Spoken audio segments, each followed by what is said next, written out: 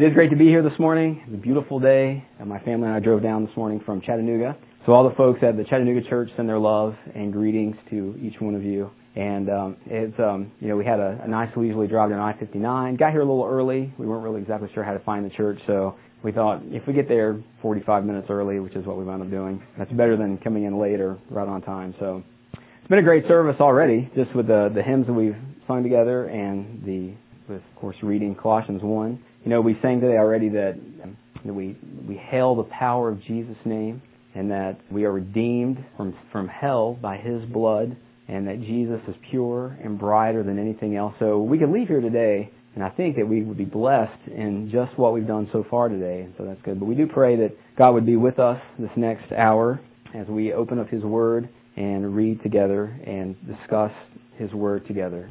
I'd like to talk about sort of I mentioned that we're members of the Chattanooga Primitive Baptist Church, and so there's a lot of similarities in Primitive Baptist churches that you visit. This one's no different. There's sort of it's a smaller congregation usually than a lot of churches out there today. And you sort of have this feeling of this real sense of fellowship and love in a church like ours and yours at Grace Covenant.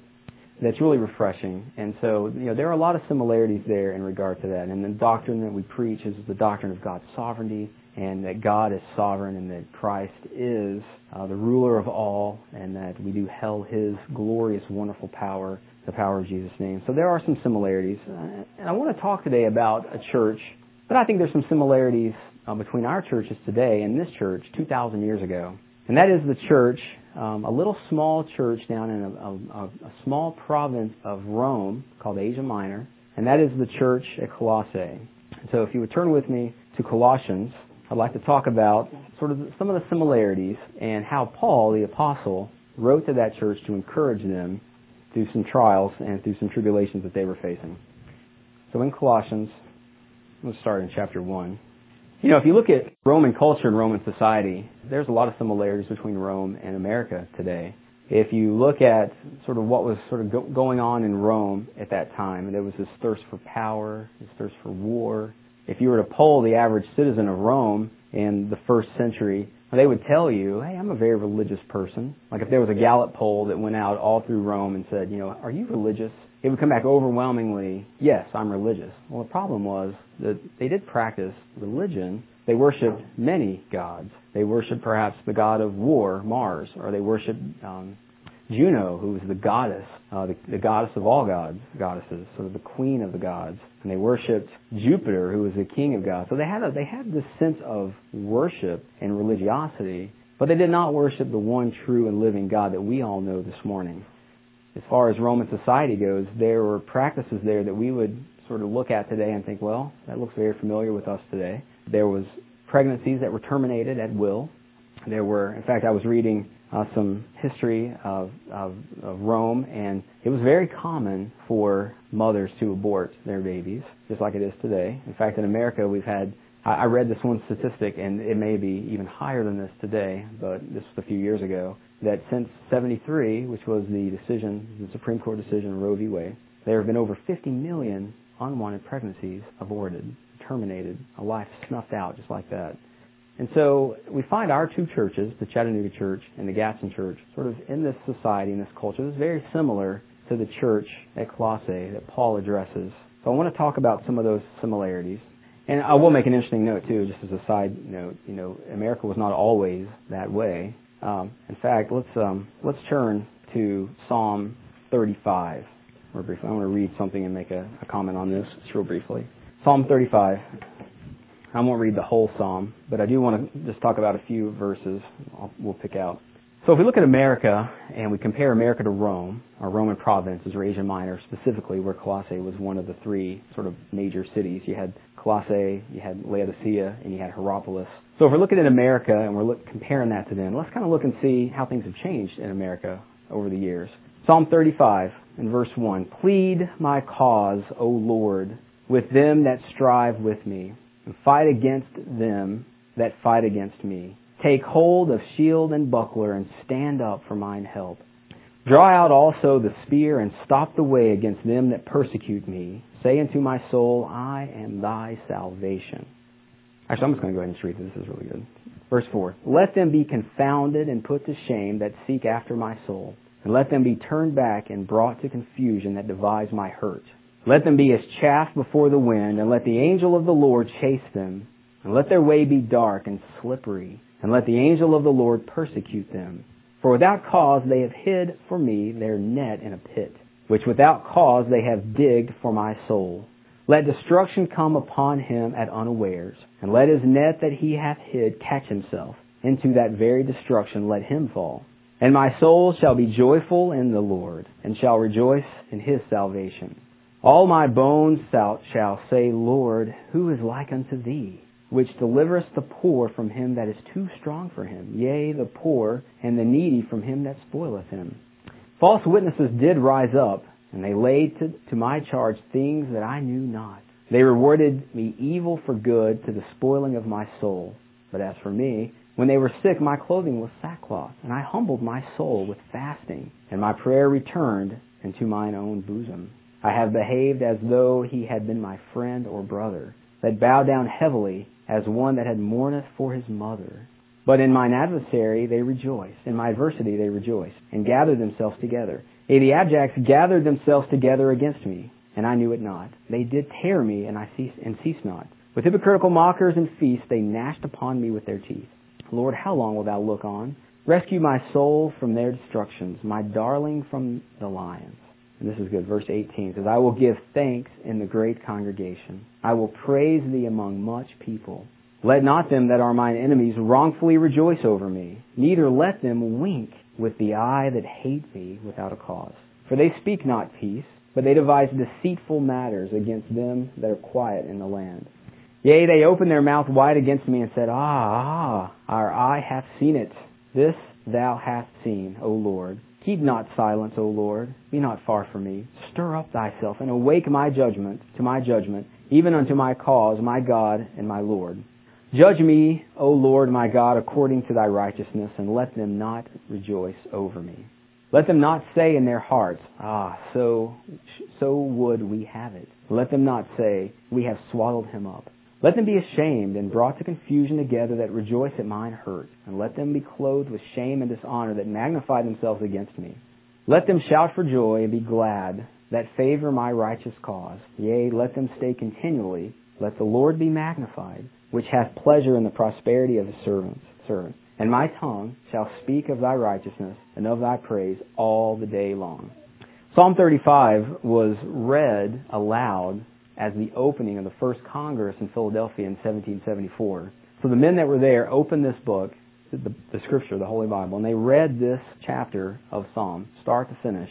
I read once that an observer of that opening, of that ceremony, that Congress, said that there were men there from the Pennsylvania Dutch Quakers all the way to the most staunch Reformed Calvinists, were there on their knees with tears in their eyes, praying that God would hear them.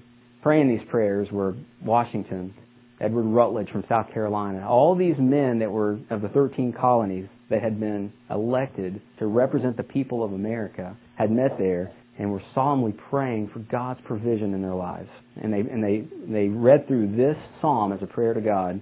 And in the last verse it says, my tongue shall speak of thy righteousness and of thy praise all the day long. So even though we may look at America today and we may say, gosh, when we think about or read about or study about the Roman Empire and the people of Rome, there's a lot of similarities. It wasn't always the case. And we'll talk maybe a little more later about perhaps some of the reasons that we've gone from 1774 to 2014 and what's transpired in those 200 plus years. But I'd like for us to consider that church in Colossae and sort of what they were going through and how Paul addressed their needs. You know, Paul, at the time the book of Colossians was written, was in prison. He was in a Roman prison. I've never been in prison. I hope none of you have ever been in prison. But I can imagine that being in prison is not a very fun place to be. I can especially imagine that being in a Roman prison would not be a very ideal place to be. Just thinking about, just in the news lately, there have been several headlines about capital punishment and the death penalty and humane ways to end someone's life if they've been charged and convicted and sentenced to death because of their crimes.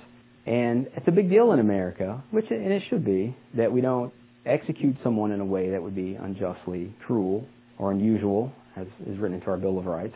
that the punishment should fit the crime. The Romans didn't think that way, surely. If you look at some of their torture techniques or some of their capital punishment techniques, such as the cross, you imagine that the Romans weren't really interested in mercy or grace. It was a cruel place. And so Paul is in Rome at the writing of this epistle, and he sends it by way of faithful brethren to the church at Colossae, who apparently he had never even met. There are some scholars, based on verse in chapter 2, says he only had heard of their faithfulness and didn't really actually know any of them. So here's Paul in this prison cell in Rome. It's dark, it's cold, he's lonely, he doesn't know when he's going to get released. Maybe he's bound in chains. But he isn't thinking about himself, he isn't praying here for his own rescue. He's praying for people that are hundreds of miles away that perhaps he's never even met. So I'd like to talk about that today. And let's look at Colossians in verse 1. You know, the church at Colossae was a young church, and it was a church that had believers who were they were very devout believers, but they were being challenged or led astray by heresy in the church. And there were several things that we'll get into that they were being led astray with vain religions or vain traditions of man. They were being led astray by certain philosophies that would later turn into what we know as the Gnostic philosophies of life, which basically limits the authority and the supremacy of Christ. They were being led astray by Jewish traditions that were infiltrating into the church. They were saying that you have to adhere to certain Jewish rituals in order to be saved. So the church was basically getting hit hard on all sides from heresy. Well, that sounds a lot like our churches today, does it not? You know, we have churches where, even in Bible-believing churches that proclaim the gospel, there are heresies that abound. They are children of God who are being led astray every day. So just like in the first century, this was around 65 AD, just as this church needed to hear Paul's letter to them from Rome, we need to hear that as well today.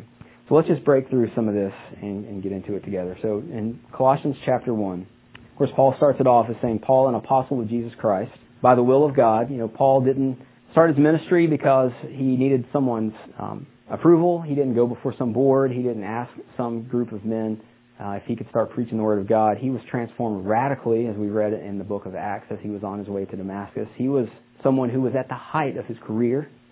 Paul was someone who was in the upper echelon of society. He would be considered sort of the Harvard grad today. He went to the best schools. He was in the top of all the inner circles of Jewish tradition with the Pharisees. And he was struck hard on the road to Damascus and said, Saul, why do you persecute me? This is going to stop. You're going to change today, and you're going to turn around, and your life is going to be used to my service. So Paul, as an apostle to Jesus Christ by the will of God and only by the will of God, and Timotheus, our brother, we're sending this letter to you, the Colossians, and of course us today as well, I believe, because this letter was included into our canon of Scripture, because it is what we need to hear today in 2014, just like it was in 65 AD. He goes on to say that he is writing to the saints and the faithful brethren, of course the brethren who are all yoked together because they're children of God, bought and paid for by the blood of Christ, just like we are all brethren today. My family coming down here from Chattanooga, you guys being here at Grace Covenant, we're all brethren because we're all in the kingdom of God because of the work of Christ. So he's writing to this church and saying, brethren, at this church, we are writing to you, and here's what we want to say to you. Look at verse 3. We give thanks to God and the Father of our Lord Jesus Christ, praying always for you. And I don't think that means that he never ceased praying 24/7. That's the only thing he did. I'm sure that there were times when Paul was able to sit down and pen a letter. Of course, we know that that's true because we have the letter. But we know that Paul's heart was one of continual prayer and thanksgiving. And so Paul is continually praying for his brethren. Just like you all had your prayer requests this morning of the folks that you had on your hearts and on your minds, Paul prayed for them always. He says that since we heard of your faith in Jesus Christ and of the love which you have to all the saints. So he said, look, I'm sitting here in Rome. Epaphras, your pastor, your minister, your faithful leader there at your church came here just to tell me of the dangers that you're facing, but also of your love for Christ and your love for one another. And I have given thanks to God continually because I heard that. It was a blessing. It was a blessing to Paul to hear that in prison, no doubt. But this is what he is giving thanks for. So in verse 5 he says, in verse 3 he says, we give thanks to God. And what's he give thanks to God for? In verse 5, for the hope that is laid up for you in heaven. I love the way that's worded, that it's laid up. It isn't something that's just common. It's not something that's just thrown around. We have things that we have laid up at our home. Our oldest daughter, Autumn, has many things that we've bought for her over the years for her hope chest. For the hope, we lay that up so that one day she can use that. And these are things that we think are special, that they're laid up so that, in a time down the road, they will be special to her and her children. This is that hope that is laid up for you in heaven, whereof ye heard before in the word of truth in the gospel, which is coming to you as it is in all the world, bringing forth fruit as it doth also in you. And also the day ye heard of it, and knew the grace of God in truth. What a blessing it is to say that these faithful brethren heard the word of truth, that they knew the grace of God in truth because God revealed it to them and dragged them and drawed them near to Him. So we're starting to see a lot of similarities between that church and our churches here. Just the love, the fellowship, the fact that God has called us into His holy family and brought us all together. And Paul is writing saying, I'm giving thanks for that. We should all be thankful for that. Just the fact that we have these families here today, and we leave here, that should be enough to make us thankful for the whole day, that God is working in His remnant, His family, His small little remnant, just like that small little church in Colossae, that small little region of Rome in Asia Minor. There are some that I've heard, I haven't thought too much about this, and I know that God's grace and God's sovereignty oversees everything. But there have been some commentators and theologians throughout the years that said that this was sort of a pivotal point in the history of Christianity, and that the error and the heresy in this church was so bad that it could have really ended Christianity right there had Paul not intervened with this letter, and of course, also the letter to Philemon and the other prison letters that he wrote at that time. So, we should be thankful that God has a small remnant of people like are here today to go spread His gospel and build this next generation and the generation after that for the glory of God. So Paul is very thankful for that.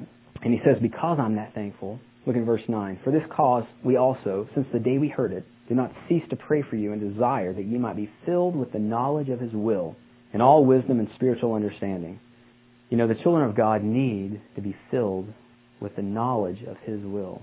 More than we need anything else. More than we need to be filled with stats at work or education here on earth. Those things are important. But more than we need to have food stored up in our pantries or money stored up in our bank accounts, we need to be filled with the Word and the knowledge of His will and all wisdom and spiritual understanding. Why do we need that? Look at verse 10, that we walk worthy of the Lord unto all pleasing, being fruitful in every good work and increasing in the knowledge of God. It's because we are filled with the knowledge of His will that we increase in the knowledge of God. It's interesting. I read once that we have here this collection of 66 books in the Bible, and this is God speaking to us directly, His children. And I heard that I was either listening to a sermon or maybe attending a church where I heard this. But there was a pastor who made this point, and I thought it was a good one. That if you imagine yourself and you're in the military, and you're in the service, and you're overseas, and it's during wartime, and you are scared, and you're alone, and you're away from your home, you're away from everything that seems familiar to you, and maybe you had a girlfriend that you thought, as soon as I get home, we're going to get married, and you wanted to get to know her better, you wanted to know her more, but you got shipped off 2,000, 4,000 miles away on the other side of the continent, or the other side of the world, perhaps.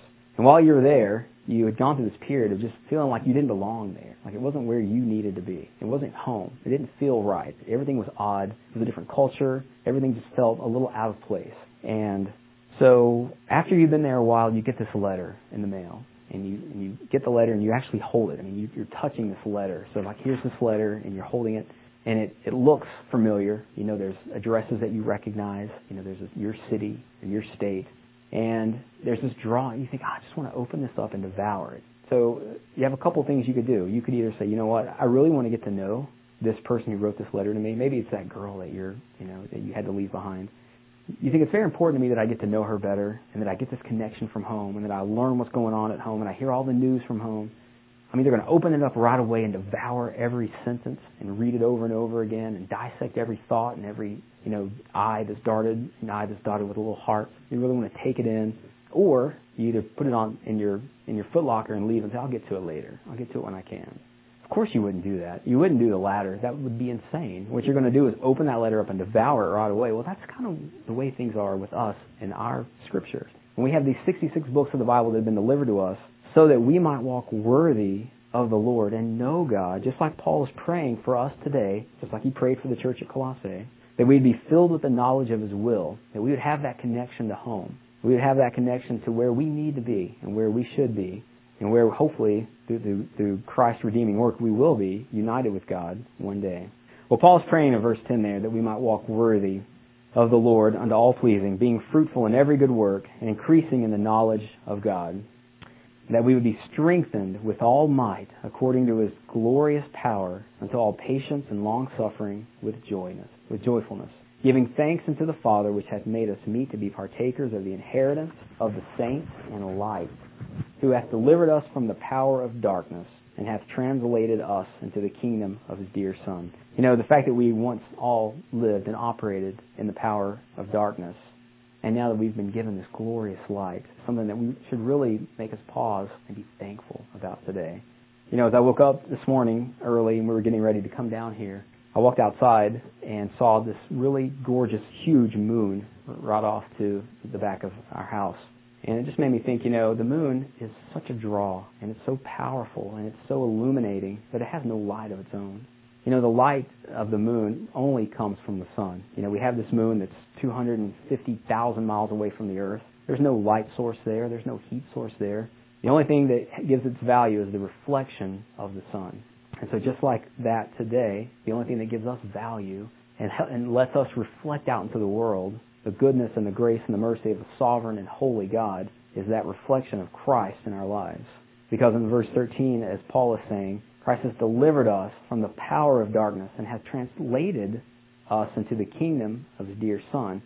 We have that light because we have been translated into the kingdom of His dear Son. So this is Paul's prayer for the church at Colossae, and I think this is Paul's prayer for us today.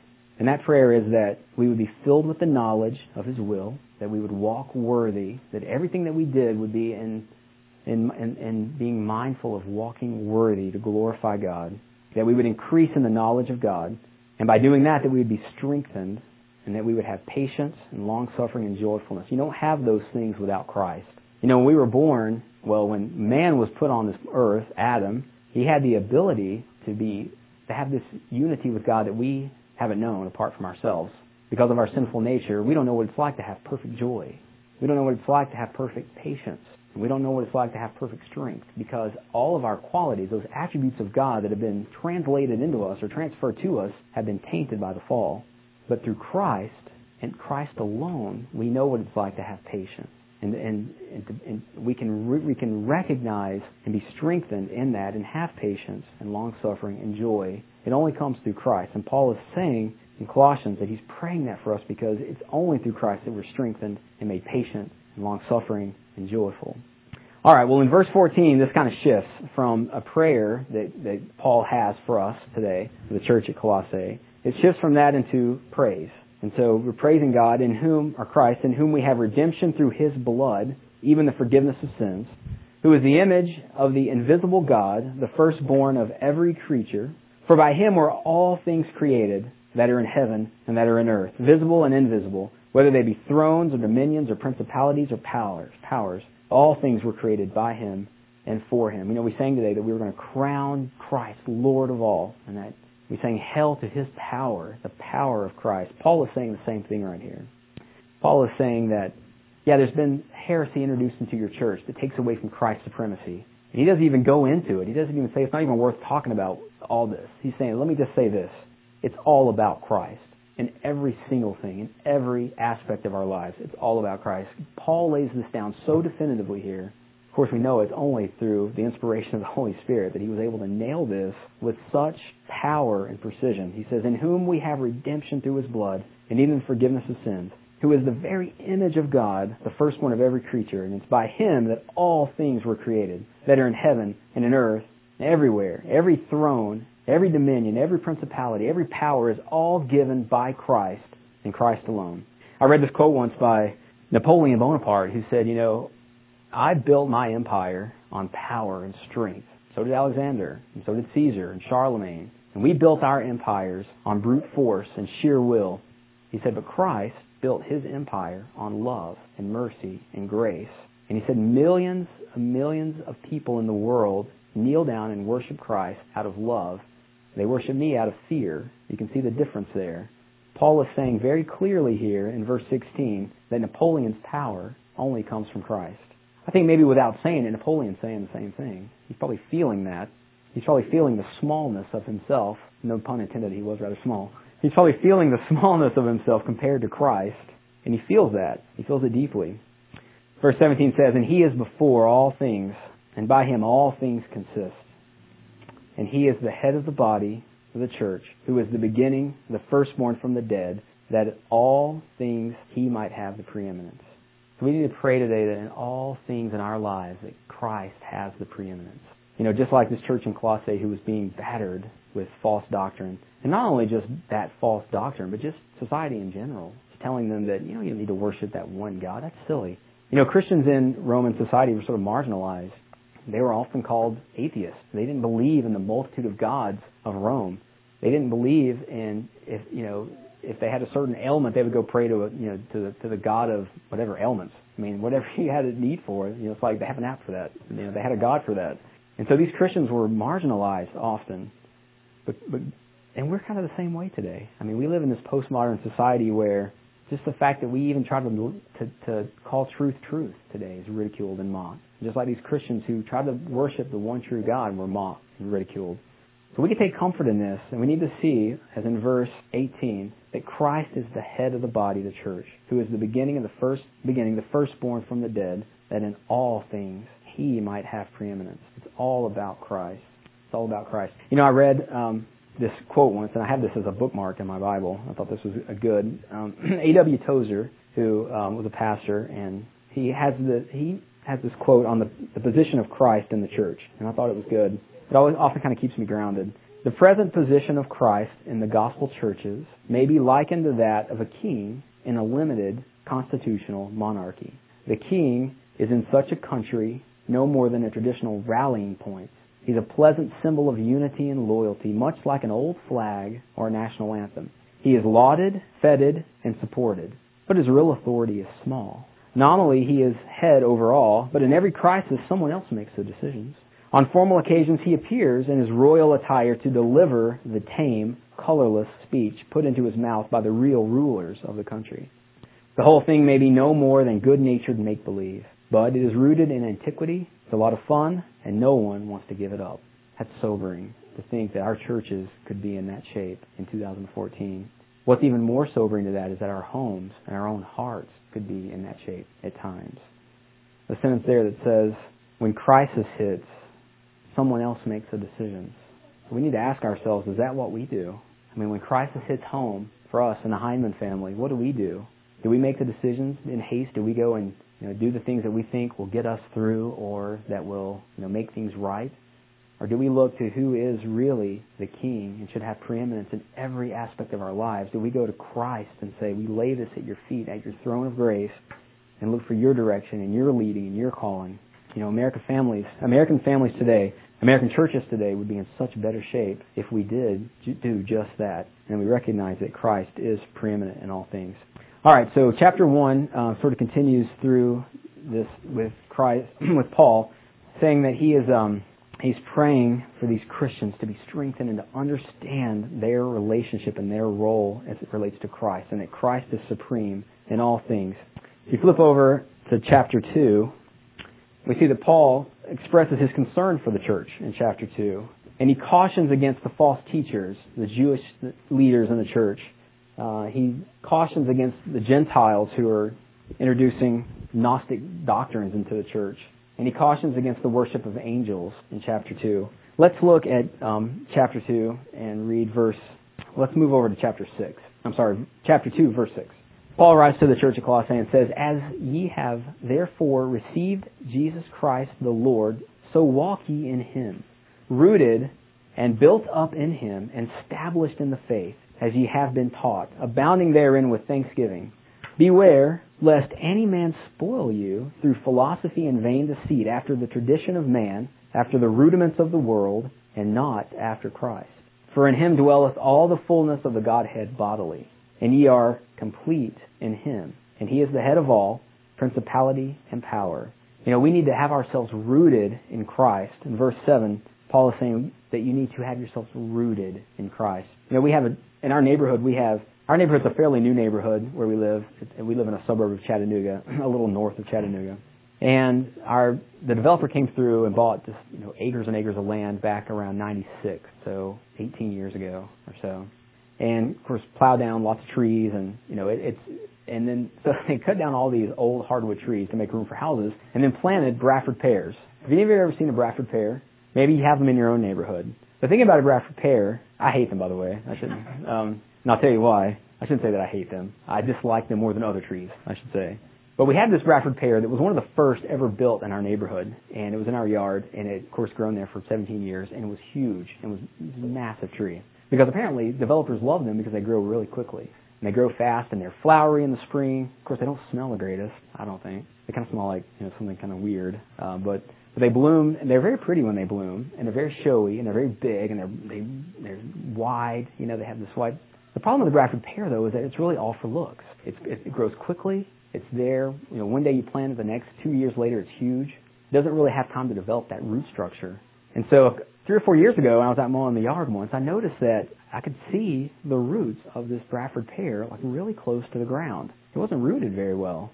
And as the years passed, those roots became higher and higher. Either the ground eroded or the roots just kind of came up, but they were very, very shallow. This Bradford pear was not rooted deeply in the soil.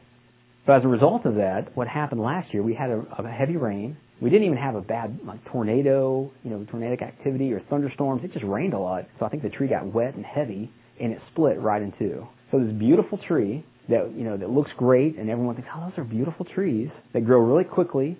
It just split. It was weak. It didn't have the foundation. It wasn't rooted into the soil. This is what Paul is saying that we need to do. By the way, I had to tear that tree down. It split in the middle. I had to cut it completely down.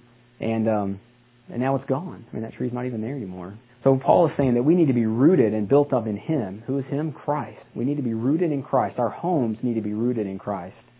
And then we need to be established in the faith as we have been taught, abounding therein with thanksgiving. There's thanksgiving again. We should be thankful that God gives us the ability to even understand our need of salvation and our need of Christ and our need to have our roots planted firmly in the soil. All right, let's look a little further down in verse 13. So with that being the case, why do we need to be rooted firmly in the soil? Why do we need Christ? Why does Christ need to be preeminent in our lives? Well, Paul is writing to the church of Colossae to say, here's why, in verse 13 of chapter 2. So all of us in here today, all of us at church in Chattanooga, all of these cars that are driving by, they may not even realize it, but you, being dead in your sins and the uncircumcision of your flesh, hath He quickened together with Him. So at one point we were all dead in our sins. Why do we need to be rooted in Christ? Because we have death as the alternative. Christ died on the cross for us. He's quickened us, and our lives need to be wholly devoted to Him because of that. And He says, and you, being dead in your sins and the uncircumcision of your flesh, hath He quickened together with Him, having forgiven you all trespasses, blotting out the handwriting of the ordinances that was against us, which was contrary to us, and took it out of the way, nailing it to His cross. So Paul is writing to that church, just like he's writing to our church today, to say, look, I know there's stuff out there that causes you to stumble. There are things out there that are causing you to take your eyes off Christ and Christ's preeminence, but you can't let that happen. You can't let it happen to you. You can't let it happen to your wife. You can't let it happen to your brother, or your sister, your daughter, your cousin. You can't let that happen because it's too important. Because you were dead in your sins, and now you are quickened. You've been quickened, made alive again through Christ. And those sins and trespasses have been nailed to the cross. I was reading a book with Autumn, our oldest daughter. She was reading this for a class she was taking. And it was by Francis Schaeffer. It was a book called How Shall We Then Live? And it was a book about contemporary society and the sort of how the Bible and how a worldview of God and Christ's preeminence fits into our culture and our society. He did a good job going over a time period of the 14th to the 17th century and labeling two different distinct paths that men took at that time. One was the Reformation, and the other was the Renaissance. And so as we talk about the cross, there was a painter that Francis Schaeffer talked about that really stood out to me. And my wife Tara was big into art, and so we got one of these art books and started looking through the sketchings of Rembrandt, who was a Reformation. He was a Dutch Reformed painter. He was a Christian. He was a believer. And his belief in Christ and Christ's preeminence sort of dictated what he painted and what he portrayed. and the level of emotion and detail in the subjects. And so, as we were looking at this painting, there was a painting called The Raising of the Cross, and Rembrandt actually painted himself into the picture, sort of hidden. Many people think that it was his way of saying that it was for his sins that Christ died, like it was our sins that Christ died. You know, as we look through that period, there were a lot of painters and a lot of artists, a lot of writers who, during the Reformation, they understood that everything that they do, all of their thoughts, all of their appeals to truth and morals, all came from Christ and Christ alone. If you compare that to the Renaissance, on the other hand, what you have in the Renaissance was sort of this license to do whatever. You know, there was no objective truth that came out of the Renaissance. It was all about the human will. It was the triumph of the will, if I can speak, you know, in that language. There was an author there was a filmmaker from Germany in the 1930s named Leni Riefenstahl who wrote a piece called The Triumph of the Will, which is sort of the culmination of that Renaissance idea that man is the sinner. And she wrote that, or it was a film that she produced, talking about the National Socialist Party and how through their will and through their sheer willpower and their human ability, they rose above and rebuilt Germany. And we all saw the consequences of that. We saw the devaluation of human life. We saw 6 million Jews lost their life because of that. So you can just see what happens when man chooses that path, Reformation versus Renaissance. Reformation means you hold to God's glory. You hold to God's controlling all things and moving in all things and being here with us today and being here with us when we're at home. And we live our lives by truth based on God's Word and God's Word alone. The alternative to that is death and suffering and misery. And that's a perfect example of that. Well, Paul, writing to the Colossians, in chapter 2, verse 14, says that, you know, we have had our offenses and our transgressions blotted out, blotting out the handwriting of ordinances. It means paying the debt. So that debt ledger that was there that had our name in it and said the penalties of our sin is death, Christ blotted that out by His work, His atoning work on the cross for us. What a glorious truth that is today, to know that. And Paul is writing to the church to say, don't forget that. I'm thankful for you, and I'm praying that you will be strengthened, that you will walk in His will, that you will walk in patience and joy, and that you will remember Christ in everything, that Christ would be preeminent. And why? Because He's blotted out our sins. He's drawn us to God. He's reunited us. As rebel sinners doomed to die, He's reunited us with God through His work. All right, so let's move on to chapter 3, and we'll continue as Paul is writing to the church at Colossae. In chapter 3, verse 1, Paul says, if ye then be risen with Christ, which we just read that we were, that Christ has blotted out our trespasses. If ye then be risen with Christ, seek those things which are above, where Christ sitteth on the right hand of God. Set your affections on things above, not on the things on the earth. How hard is that for us today? There are so many distractions in this modern society, it's not even funny. You know, I wake up and the first thing I'm tempted to do is when I turn my alarm clock off, which happens to be in my phone, I pick up my phone and read emails from work. That's like the first thing, or you know, check the status of something I'm looking at on eBay. I mean, those are our desires. Those are our natural inclinations. But Paul is saying here, don't do that. Set your affection on things above, not on things on the earth. For ye are dead, and your life is hid with Christ in God. When Christ, who is our life, shall appear, then shall ye also appear with Him in glory. And this is where Paul really writes to say, this kind of drives this home. He says, here's what you need to do. The church at Colossae, or the church at Gadsden, Alabama, or the church in Chattanooga, you need to mortify therefore your members, which are upon the earth. Fornication and uncleanliness and inordinate affection and evil concupiscence and covetousness, which is idolatry, we need to mortify those things in our lives. We need to avoid the things that tear our families apart. And we need to help those and pray for those and strengthen families who are struggling in those areas. Brother Mike and I were talking before church started about a ministry that we both have been blessed to know throughout the years. It was a ministry that is based in Texas, San Antonio. That ministry is being torn apart right now because of fornication and uncleanliness. And the devil wants nothing more than to attack the family and attack ministries and pastors and members of churches. But Paul is saying we have to mortify our members in every possible aspect. We need to be looking at things we watch on TV to say, should I even be looking at this? Should I even be thinking these thoughts? The answer is no, if we really think about it. And Paul is saying to the church at Colossae and to us, don't. Mortify therefore your members, which are upon the earth. He goes on to say in this that we need to love one another. And loving one another means that we pray for one another and we help one another. Just like Paul in prison is praying for these people that he doesn't even know. He's praying for them because he knows there's something bigger than Paul and bigger than Epaphras, who is the pastor of this church. It's bigger. It's bigger than all of them, and it's Christ. And he's praying for them because he knows that that's what we're called to do as we love each other more than ourselves. In verse 17 of chapter 3, he goes on to say, "And whatsoever ye do in word or deed, do all in the name of the Lord Jesus, giving thanks to God and the Father by him." And he lays out this blueprint for the family and how we are to live our lives in a home. And wives, submit yourselves unto your own husbands, as it is fit in the Lord. He doesn't stop there. He says, "Husbands, love your wives, and be not bitter against them. Children, obey your parents in all things, for this is well-pleasing unto the Lord. And fathers, provoke not your children to anger, lest they be discouraged." I've just been thinking lately about the family a lot, and how when we look at our country, we talked earlier about 1774. We talked about Psalm 35, opening up that first Congress in Philadelphia. We talked about those men on their knees praying that God would have mercy on their country and on their families. At the same time, they were sitting there praying that there was every reason for them to believe that the British troops were actually ransacking their homes and could possibly be killing their families. These men were turning their lives over to God and praying for God's guidance. How did we get to a point from 1774 to 2014 where we seem like we've cast God out of everything, where we don't care what God thinks? How did we get to that point? Well, I'm convinced that it's one family at a time. I'm convinced that America was built upon as a Christian nation by families, not by some national decree. We didn't mandate that everyone be a Christian. We didn't mandate in America that everyone had to be a Baptist or a Presbyterian. In fact, there was, every protection written into the Constitution and the Bill of Rights safeguards us against that very thing, that we don't have to go to church in the Episcopal Church or the Congregationalist Church up in the upper North Atlantic. But the families that made up our country were Christian. They believed deeply in the sovereignty of God.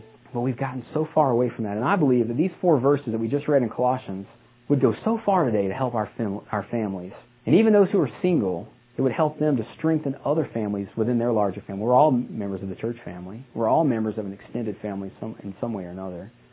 I read recently, well, you all know that there was this debate, I think it was last week or the week before that, Bill Nye and Ken Ham. You guys heard about this? It was this debate on creation. Is creation a viable model, looking at the origins of man? And so there was this debate up at the Creation Science Museum.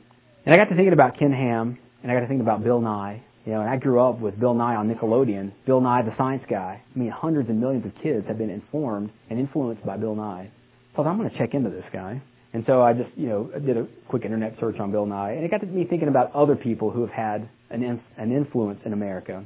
I got to thinking about sort of the negative influence that we've had in that time period from 1774 to 2014. I started thinking of people like Madalyn Murray O'Hair. You guys ever heard that name before?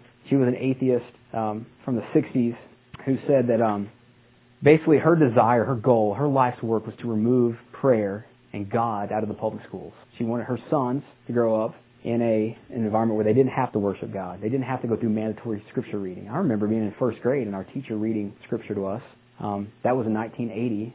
So right about the time this was happening, I was in the middle of all that, and that ended soon after I began my public school education in Chattanooga, Tennessee. But Madalyn Murray O'Hair had a tremendous negative influence on America. Well, you know what? She came from a broken home. She was married multiple times. She had multiple husbands. Perhaps if that wasn't the case, maybe she wouldn't have those thoughts. Margaret Sanger is another name that I thought of. If you don't know who that is, if you've ever heard of the term Planned Parenthood, you can thank Margaret Sanger for that. Sanger was active. She was a nurse in the late 19th century. She came from a large family. I think she had around 12 brothers and sisters, and her mother died while she was very young. Her father was an atheist, and so her family was broken up. Children were separated. The father couldn't cope with his wife's death. He didn't have the hope that we have in Christ. He was lost, and he went into a deep depression. She became bitter. She blamed the fact that they had lots of children on her mother's demise. So she began her career saying that I think women should have the right to terminate a pregnancy at will, easy, effectively, or have the right to prevent a pregnancy to begin with, based on contraceptive. So she came from a broken home as well. So those are two major influences, both resulting from a broken home. Carl Sagan, you heard that name? Carl Sagan was an atheist. He was an astronomer. He taught at Cornell University. He believed that our universe was created out of nothing, or, well, he didn't say that it was created out of nothing. He said that it evolved out of nothing. Something had to create it. He still hasn't answered that. I don't think he can answer that. But he influenced millions of people. One of his students actually was Bill Nye. And Sagan and Nye both came from broken homes. Carl Sagan was heavily influenced by an author named Edgar Rice Burroughs, who you may know was a science fiction writer. He also wrote Tarzan, all those series. But his science fiction work deals with the cosmos and the fact that there was no creator of the cosmos. He heavily influenced